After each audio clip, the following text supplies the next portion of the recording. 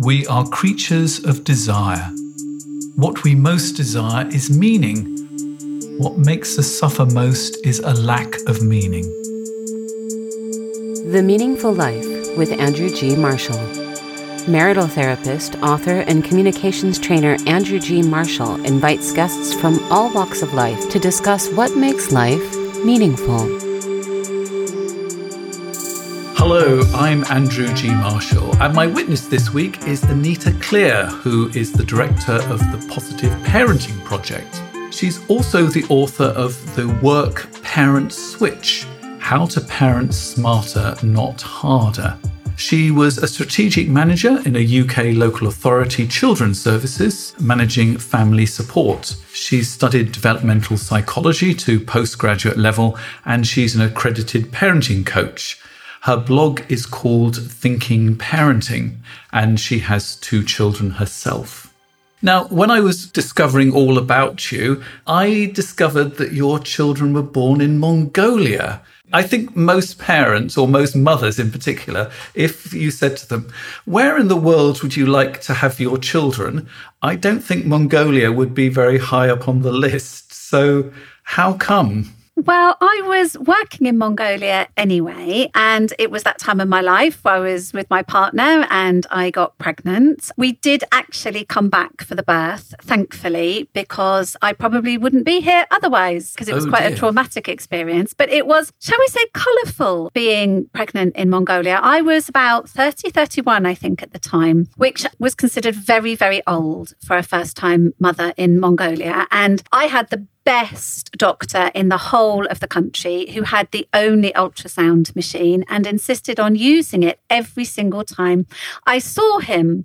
And he basically told me the first time he confirmed the pregnancy with an ultrasound and said, "You're very old. I suggest you go home, put your feet up for the next 8 months and don't use any computers." Now, of course, I completely ignored that because I had a job to do and I carried on as usual and had a very uneventful pregnancy. What was your job at that point? So I was working in international development. I was the country director for VSO, so running a programme of volunteers in health and education and environmental support. Was the culture of being a parent or having children very different from our culture? Interesting question. Yes, it was. I mean, in some ways, I think being a parent is utterly universal. But there were certain things that I found odd and which really challenged my understanding of parenting. So, for example, for mothers in Mongolia, even if they have young children, it's very common for them to leave those young children with grandparents and go off and work. Now, not as daycare, this is for months or even years that they would do that. So I knew many mothers who didn't have any contact at all with their children or very limited. Once a year, they might go and spend, a month in the countryside with their children.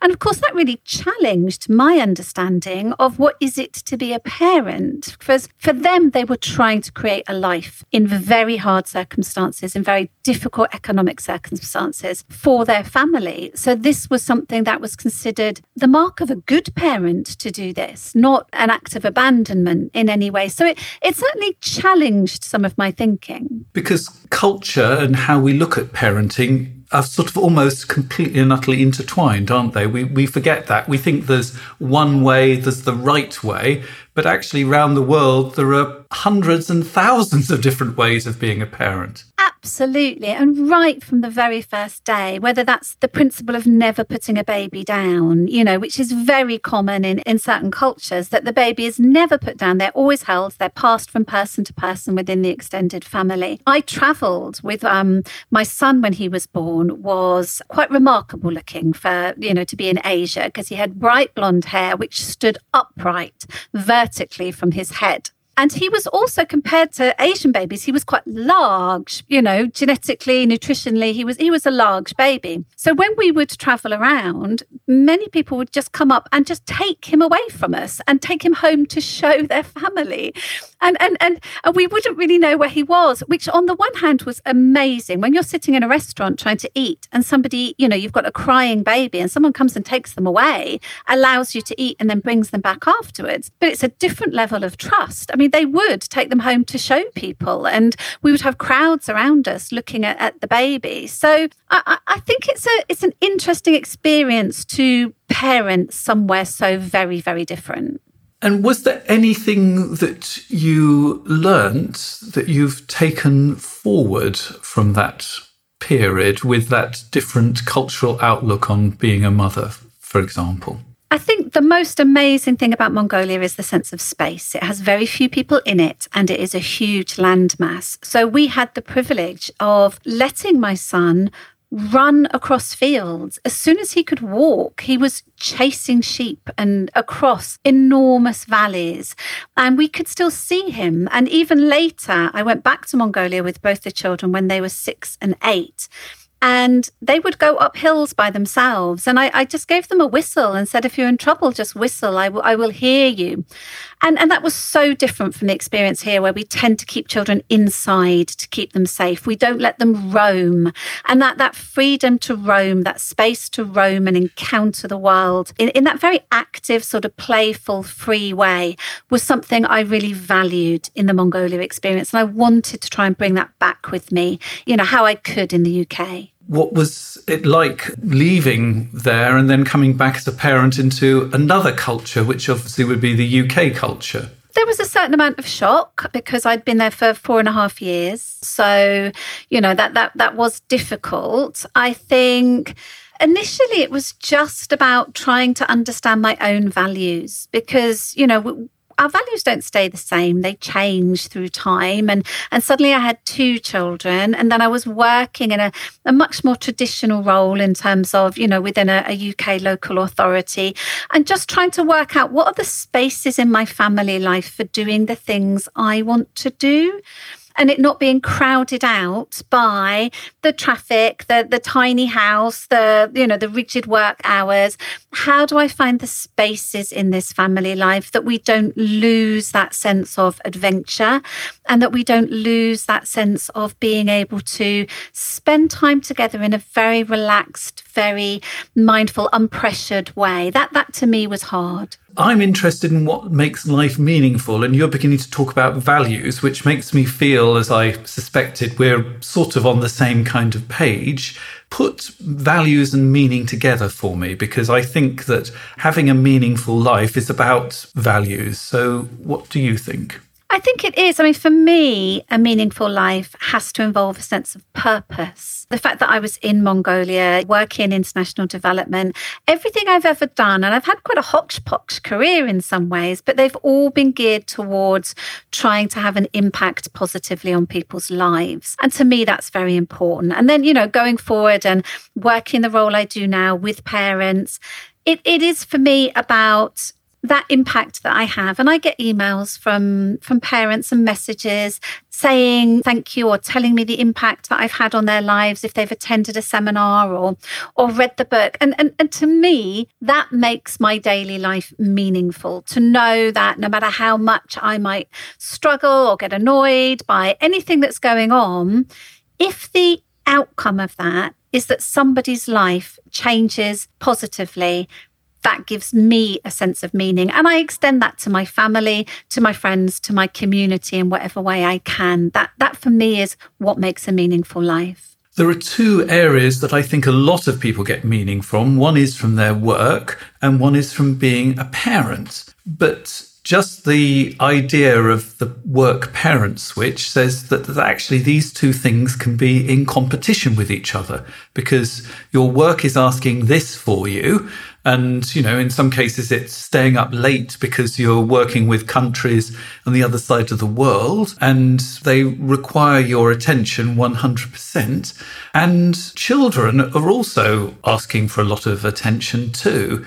So is there such a thing as the work-parent switch? Well, one of the things that came across really strongly for me when I started working with parents was how exhausted working parents frequently are by the sheer demands of working hard and I think parenting hard, trying to make up for that and be the best parent, and how actually, they're getting squeezed out of the middle of that, and how those two things don't always sit well together, because work demands of us to be very focused on outcomes and on tasks. And it's what I call efficiency thinking. The idea that we need to achieve a certain task as quickly as possible, within budget, on time. We're very fixated and very driven within the workplace. That's what modern jobs tend to demand of us. And they have very specific job specifications, don't they? I'm a marital therapist. My job is to talk about marriages, and it's a very targeted thing. It finishes at certain times. My relationships with people are very focused, and they have a job specification. I don't think you have job specifications and focusing and tight domains when it comes to parenting. Absolutely. We have clear criteria for judging our success when we're working as professionals. But as a parent, actually, that needs a different set of skills. It needs us not to be focused on end goals, because children are by the nature of their development, they're chaotic. They don't stick to a program. They don't like to get from A to B as quickly as possible, because their brains aren't wired that way. They are wired to try and explore the universe and find out as much about it as possible.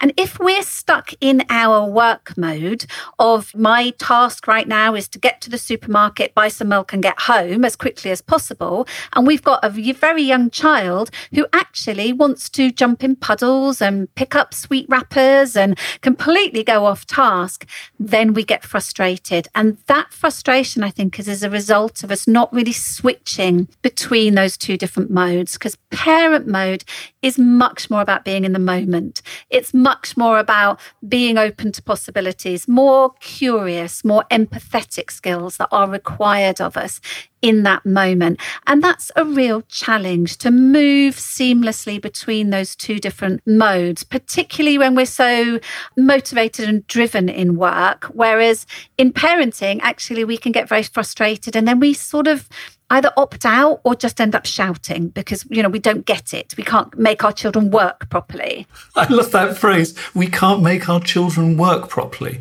Did you ever really feel like that yourself? I certainly think parents that I speak to do. It's that sense that my child isn't doing what they're supposed to do because they don't behave like colleagues or adults. And that ability just to step back and step into a young child's shoes is really important. So what I've tried to do with the book is to explain some very simple concepts around child development. What is it like to be in a 2-year-old's brain? Why do they get so wound up about you giving them the wrong collared cup, for example? If we interpret them as adults, we think they're doing that deliberately. They're being annoying. They're being awkward. We ascribe negative intentions.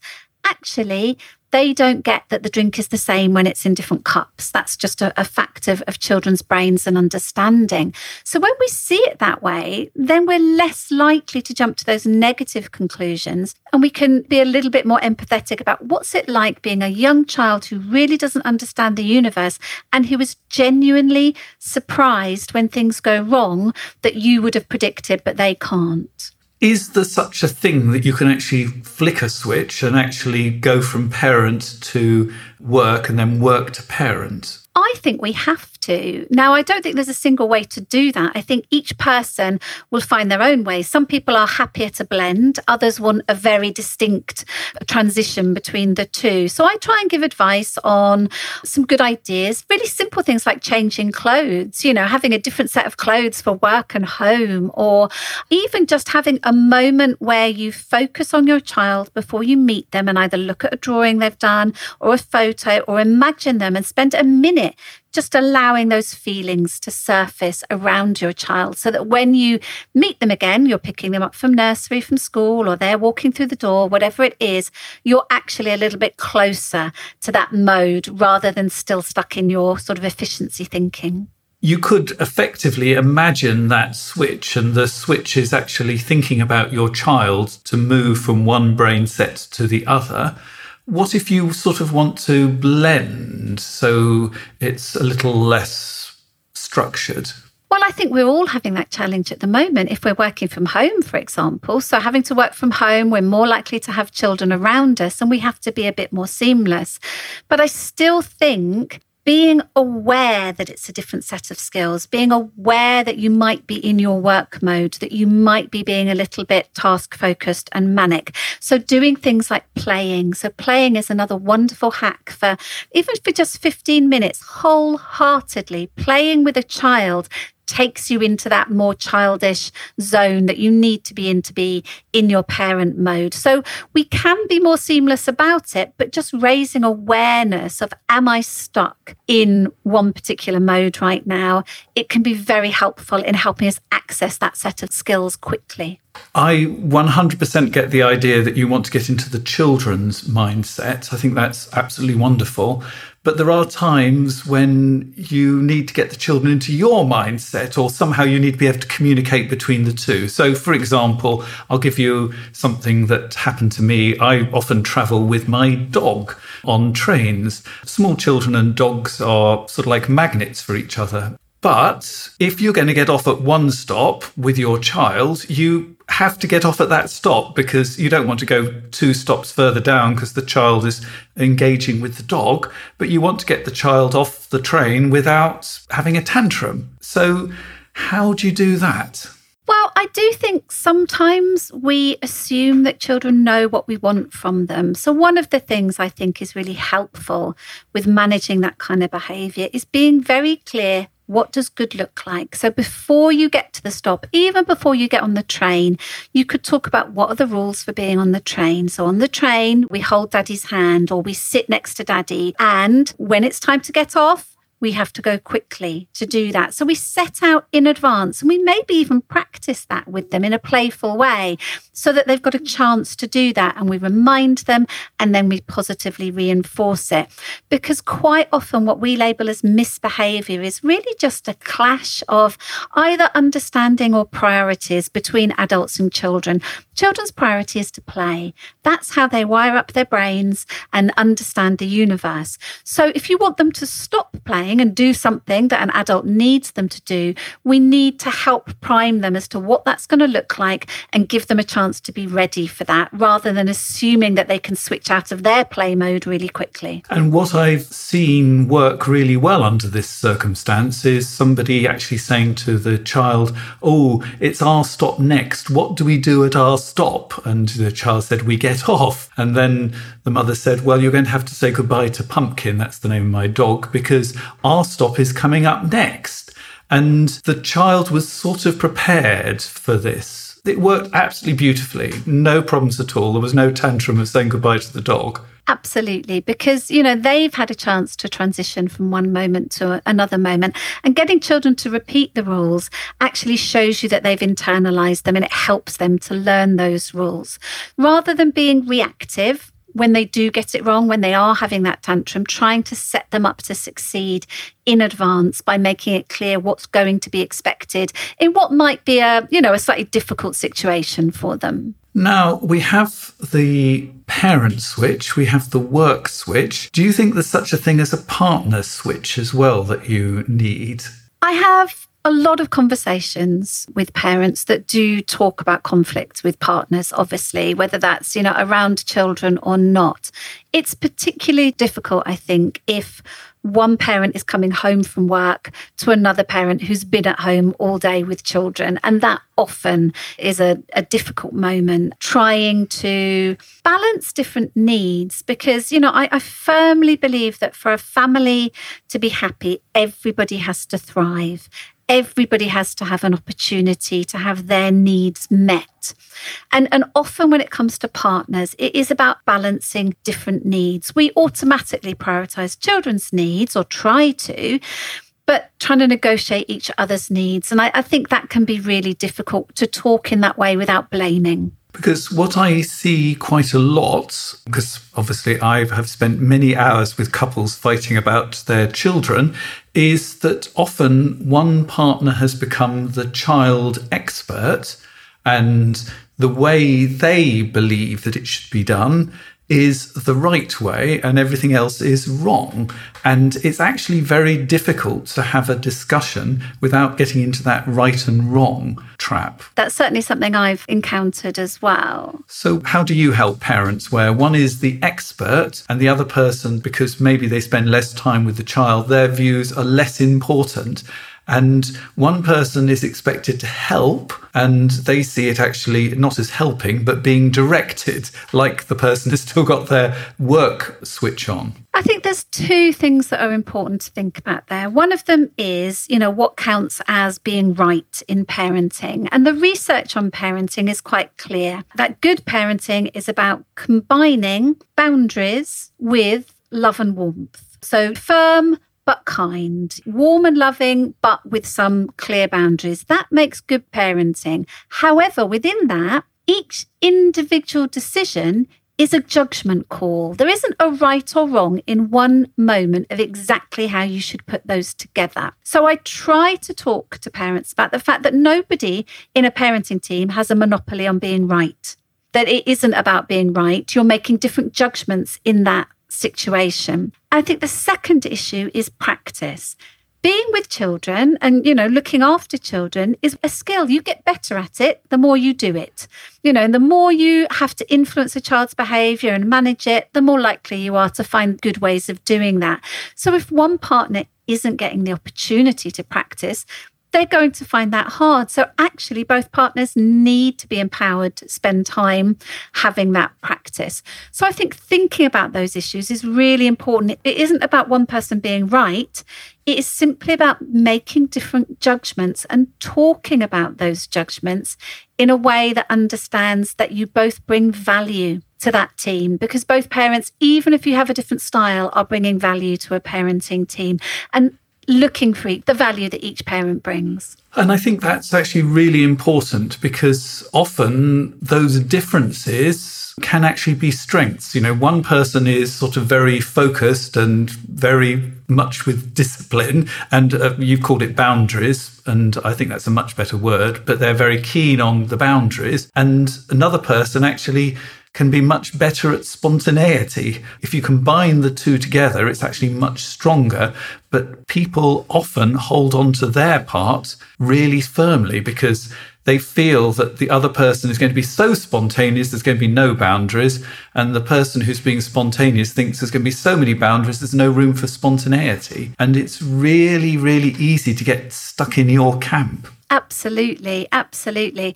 And I think, communication is key there, being able to collaborate and problem solve together in a way that does try and break down the either or, and understanding certainly in the course of a child's life and sometimes in the course of their day, there will be times when one of your strengths is actually the important one and another time when the other parent's strength is the important one. So knowing that they both are important, it's how to balance them. And I've got an idea for you. How's about this? You're both right.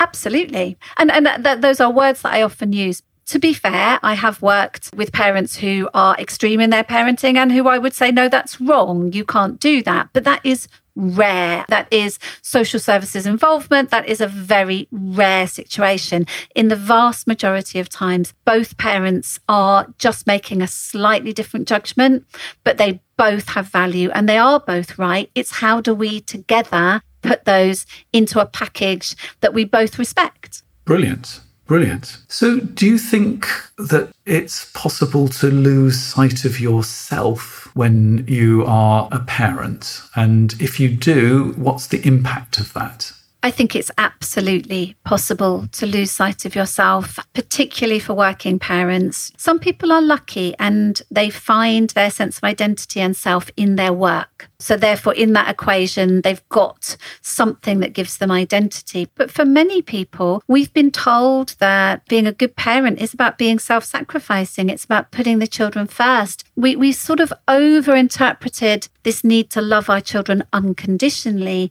to be, well, I'll do anything for my children. I'll do everything for my children. So we're parenting more, we're parenting harder, as well as more of us being working parents and working more hours and commuting further. And something's got to give. And very often it's parents jettisoning their own well-being, things like hobbies. So when I was a kid, my sort of memories of the weekend are of tagging along behind my dad to every cricket club in the whole of the southeast of England, basically being abandoned in a park or sometimes just even a patch of grass to look after myself, find what other children were there and play while he played cricket. Now, that was a family weekend. Whereas if you look at what people do now, they're much more likely to be taking their own children to their sports. They're going to be going to kids' cricket or football or ballet or ice skating or whatever it is. And we're designing our free time around children's activities. And where are the adults in that? Where is our sense of meaning and purpose if we do that? And it's funny because obviously we're of a similar kind of age. I think I'm a bit older than you, but I would go to the rugby club where my parents would watch rugby.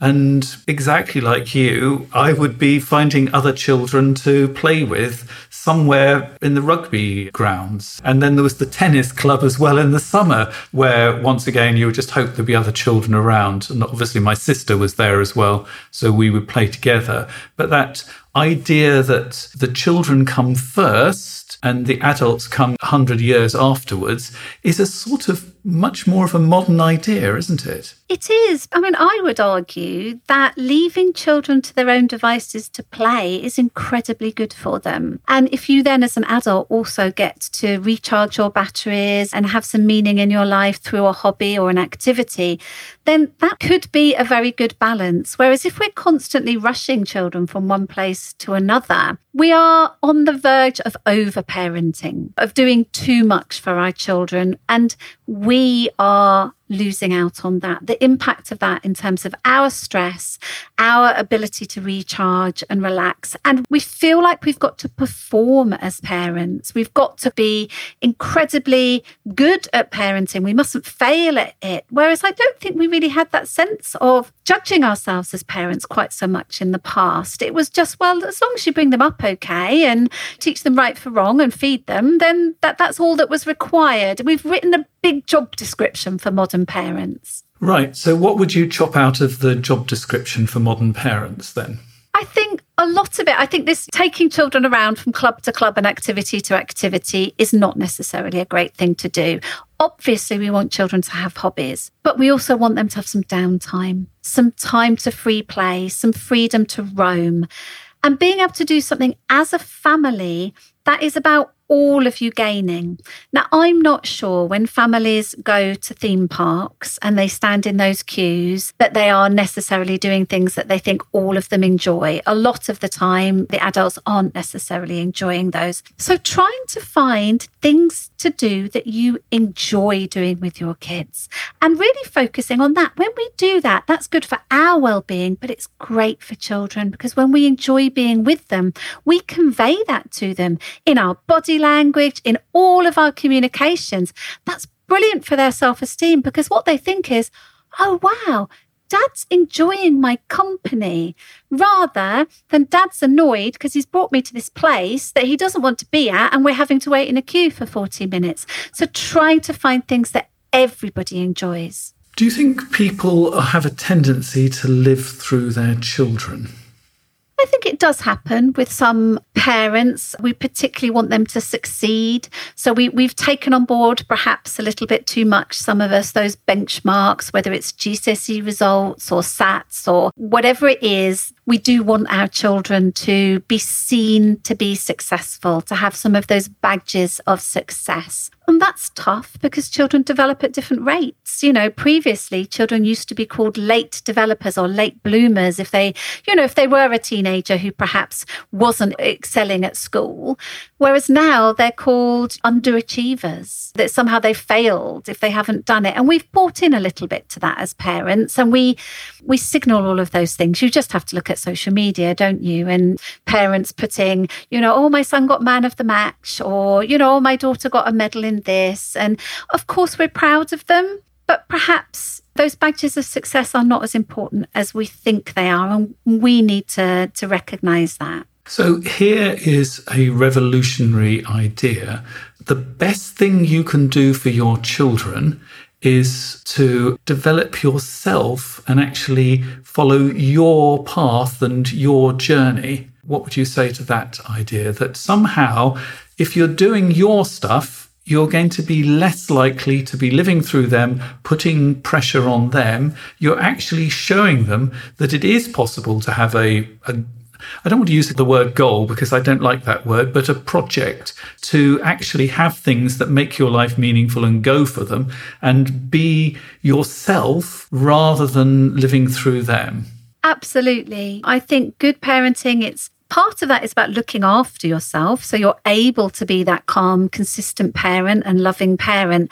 But it's also about having opportunities to grow, opportunities to thrive. That will model to children how to lead a good life, but will also mean that you're not frustrated.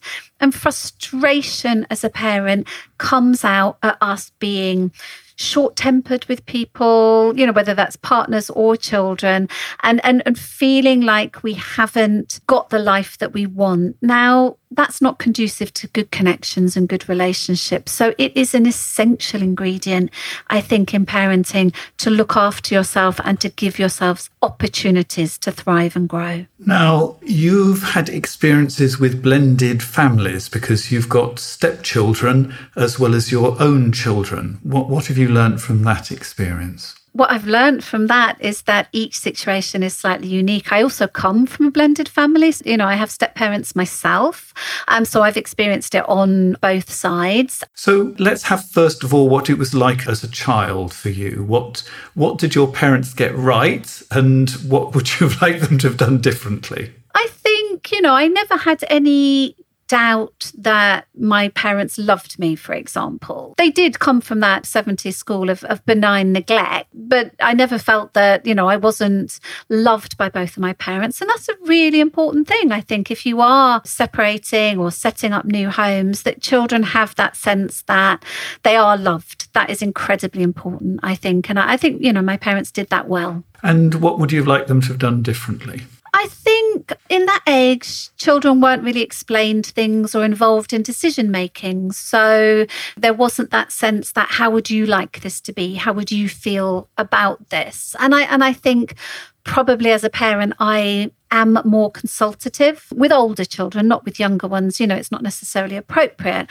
And I would advocate a slightly more consultative, collaborative approach when it comes to blending families. So give me an example of how that would sound on the ground. So if you've got a decision being made about, new rules in a house. So when you blend families, often the new parent coming in or, as a new couple, the ground shifts and the rules are going to change a little bit. And sitting down with children and talking about that rather than just saying, this is the way it is. You have to do the washing up now. That's the new rule of the house. Or, whether it's small or big rule. But that sense of trying to create bonds by creating joint rules and a collaborative approach. The Meaningful Life with Andrew G. Marshall. Please follow us on Twitter, like us on Facebook, and visit our website, andrewgmarshall.com/podcast, where you can join our supporters club and unlock bonus material and other benefits. My guest this week is Anita Cleare, who's the author of The Work-Parent Switch, and we're talking about parenting, getting the balance right between work and parenting and what makes for a meaningful life. And if you'd like to support this project and become part of my supporters club, please do go to my website, andrewgmarshall.com/podcast, and you can find out how to become a supporter. And the great advantage of being a supporter of this project and this podcast is you get all sorts of wonderful benefits. You'll have them all explained to you on my website. But one of them is having the chance to write into us and have your issues discussed. And I've had this letter, Anita, and I'd very much like to hear your thoughts on this. My wife has told me she doesn't love me. We've been married for almost 16 years. We have a very active life with 2 demanding careers, 2 active, beautiful little girls who are 6 and 9, and life got in the way. My wife has also recently added another big stress to our life. She's taking her executive MBA. Since my wife's confession, I've really focused on being a good husband and father by being helpful, attentive, and trying to recreate the spark that is lost for my wife. I felt like I was trying everything, and when I didn't see results, I got really sad and depressed. Unfortunately, my kids have seen my sadness as well. My wife has given up hope and has told me so, but hasn't left yet. Partly I think she's scared of what will happen, but also because we have so much going on in our life right now, we just couldn't manage being separated. I feel like I'm doing everything and getting nothing back.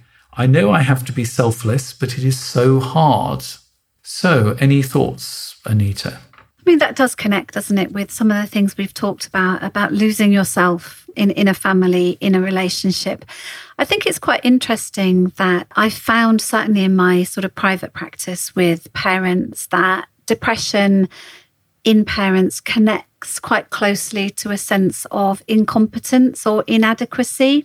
So particularly as a parent, but that sense of not being enough. And that is something that a lot of parents talk about, feeling like they're not good enough, that they're not doing enough, that they're not achieving enough in some way. And that sense of trying to be helpful and attentive, but not seeming to do the right things. We often do feel like we aren't good enough. And I think that connects very closely with the depression that's being described here. So how do you deal with I'm not good enough? It's quite interesting, isn't it? I'm a real advocate of positive psychology and things like just looking for positives and practicing things like gratitude. So one of the things I advise parents to do if they're finding it hard either to connect with their children or they feel like they're a rubbish parent is at the end of each day to think about each child that they have individually. And for each child, think of 3 nice, lovely, positive things that child did that day. Now, they might be nothing to do with you as a parent. It might be the beautiful smile that they had at a particular time, a silly joke, but to really think about that and just be grateful and focus on those positives. When we do that, it's really powerful because it's quite transformative. It makes us feel like, well, they are wonderful little people. And therefore, I can't have been so bad at this. And we start to see the positives the more we look for them. And if we then tell children about them, so the next stage I would say is, so when they do something like that, tell them about it. At that moment, say, when you spot it, go, oh my goodness, what a beautiful thing you just did. And that will then transform their behaviour, how they feel about themselves, and it starts to snowball into something a little bit more positive. And what about if it's good enough for your children, it's good enough for your partner too? You could actually think of something that you are grateful for from your partner. And when they do it, actually say it, I really appreciated that cup of coffee or whatever it is that they did. Absolutely. Relationships are built on small, tiny moments that then add up into a pattern. So if you want to change your relationship, don't focus on the big picture, focus on the small little moments and try and influence those. Obviously, children pick up on the atmosphere in the house. And in this house, it's obviously a very sad house. How do you deal with your children's sadness? We have a tendency, I think, to want to fix our children's emotions. And actually, one of the best things we can do as a parent is just that simple kind of empathetic response of acknowledging whatever their emotion is and listening. So going to a child and saying, you seem a little bit sad at the moment. I see this. I see you behaving in this way. And seeing if they will talk to you. Now, children don't always like to open up, but, there are ways that we can talk with them. But being prepared to listen without thinking, oh, my goodness, that sadness is my fault. I need to make that sadness go away. Actually helping our children work through their emotions in that really healthy way. And once again, if it's good enough for your children, it's good enough for your partner too. You can actually listen. I mean, that's what I'm going to say to our correspondent is actually listen to your wife's upset and don't feel you have to fix it. If you can just listen and empathize and say, oh, that sounds hard, without thinking, oh my God, I've done something wrong and getting defensive, or going on the attack and criticizing them, or trying to fix them and tell them, well, it's not as bad as all that. Just listening and empathizing will have a huge impact. And I think that sometimes we have to be really clear what we mean by empathizing, because it's a big word and it's quite a value-laden word. Okay, so explain it for me. So being able to say what we mean is reflect back to them what you've heard and what you've seen. So whether it's a child or an adult, being able to say, it looks like you're sad, or I hear you saying that you're angry with me, rather than responding, just summarising and reflecting something back as a way of saying, this is what I've heard. And if you've got it wrong, they can say, no, that's not the case. And if you've got it right, you've established a connection because they feel heard. So that really simple act. Now, on my website, I actually have a video called Reflective Listening where we actually try this out, and you can actually do it together as a way of actually really hearing each other. So have a look at that. I'll put the details of that on our show notes. We're also going to have all the details of the different blogs and the books and everything you need to know about Anita and her work. That'll also be on the show notes too. So I've sort of asked you here as a witness about what makes life meaningful. For you, what is it that makes your life meaningful? And is it different now your children are grown up from when they were small? I think I've always had quite a constant sense of meaning. I've meandered in my ways of trying to express it and find it. And I can't tell you exactly where it came from, whether it's the values that I learned as a child. But to me, it is about my footprint in terms of my impact on other people and whether that is positive and whether or not that's negative. And for me, my meaningful life is one in which I have tried my best and inevitably failed sometimes and not being able to do as much as I want, but I've tried to have a positive impact in a mindful way. And did that change when your children left home? It certainly gave you a bit more time, doesn't it? It does, but I don't think it has changed. I remember being about 8 years old and thinking, what would I like to do when I grow up? I'd like to run a children's home. Now, I didn't know what a children's home was in those, at that age. I'd never experienced one. But it was that sense of actually what I want to do is to do the right thing for people. So now that my children are older, the right thing is different from when they were younger, but it's still that act of the people around me, whether it's extended family or community or the people I work with, trying to be genuinely helpful in some way. Well, Anita, thank you very much for being a witness on the meaningful life. It's been absolutely brilliant. As I say, all the details about Anita on the show notes. And this is the point where we say goodbye, but a reminder about the Supporters Club, because if you're a member of our Supporters Club, you get to hear the rest of our conversation, and we're going to find out the 3 things that Anita knows to be true, because I think my experience is the further we go in life, the less we seem to know. But we do find some deep inner truths, and Anita is going to very kindly share those with us. So thank you for being my witness today, and I look forward to speaking to you in the Supporters Club. If you'd like details of how to join our Supporters Club, and there are all sorts of other benefits as well, different tiers, you can find the details at andrewgmarshall.com/podcast. You've been listening to The Meaningful Life with Andrew G. Marshall. You can follow Andrew on Twitter, like him on Facebook, and please leave a review wherever you consume your podcasts. Making, editing, and distributing The Meaningful Life comes with substantial costs, and we'd like to ask for your help. Visit our website, andrewgmarshall.com/podcast, where you can join our Supporters Club and unlock bonus material for every program, send in a letter to be discussed by Andrew and his guests, and join a community of other people seeking to make their life meaningful. At the gold level, you get even more benefits. Production of The Meaningful Life with Andrew G. Marshall is by Michael Dooney. Social media by Madeleine Healy. Sound engineering and theme tune by Sebastian de la Luz Mendoza. And I'm Susie Colick. Please tell your friends and spread the word. Thank you.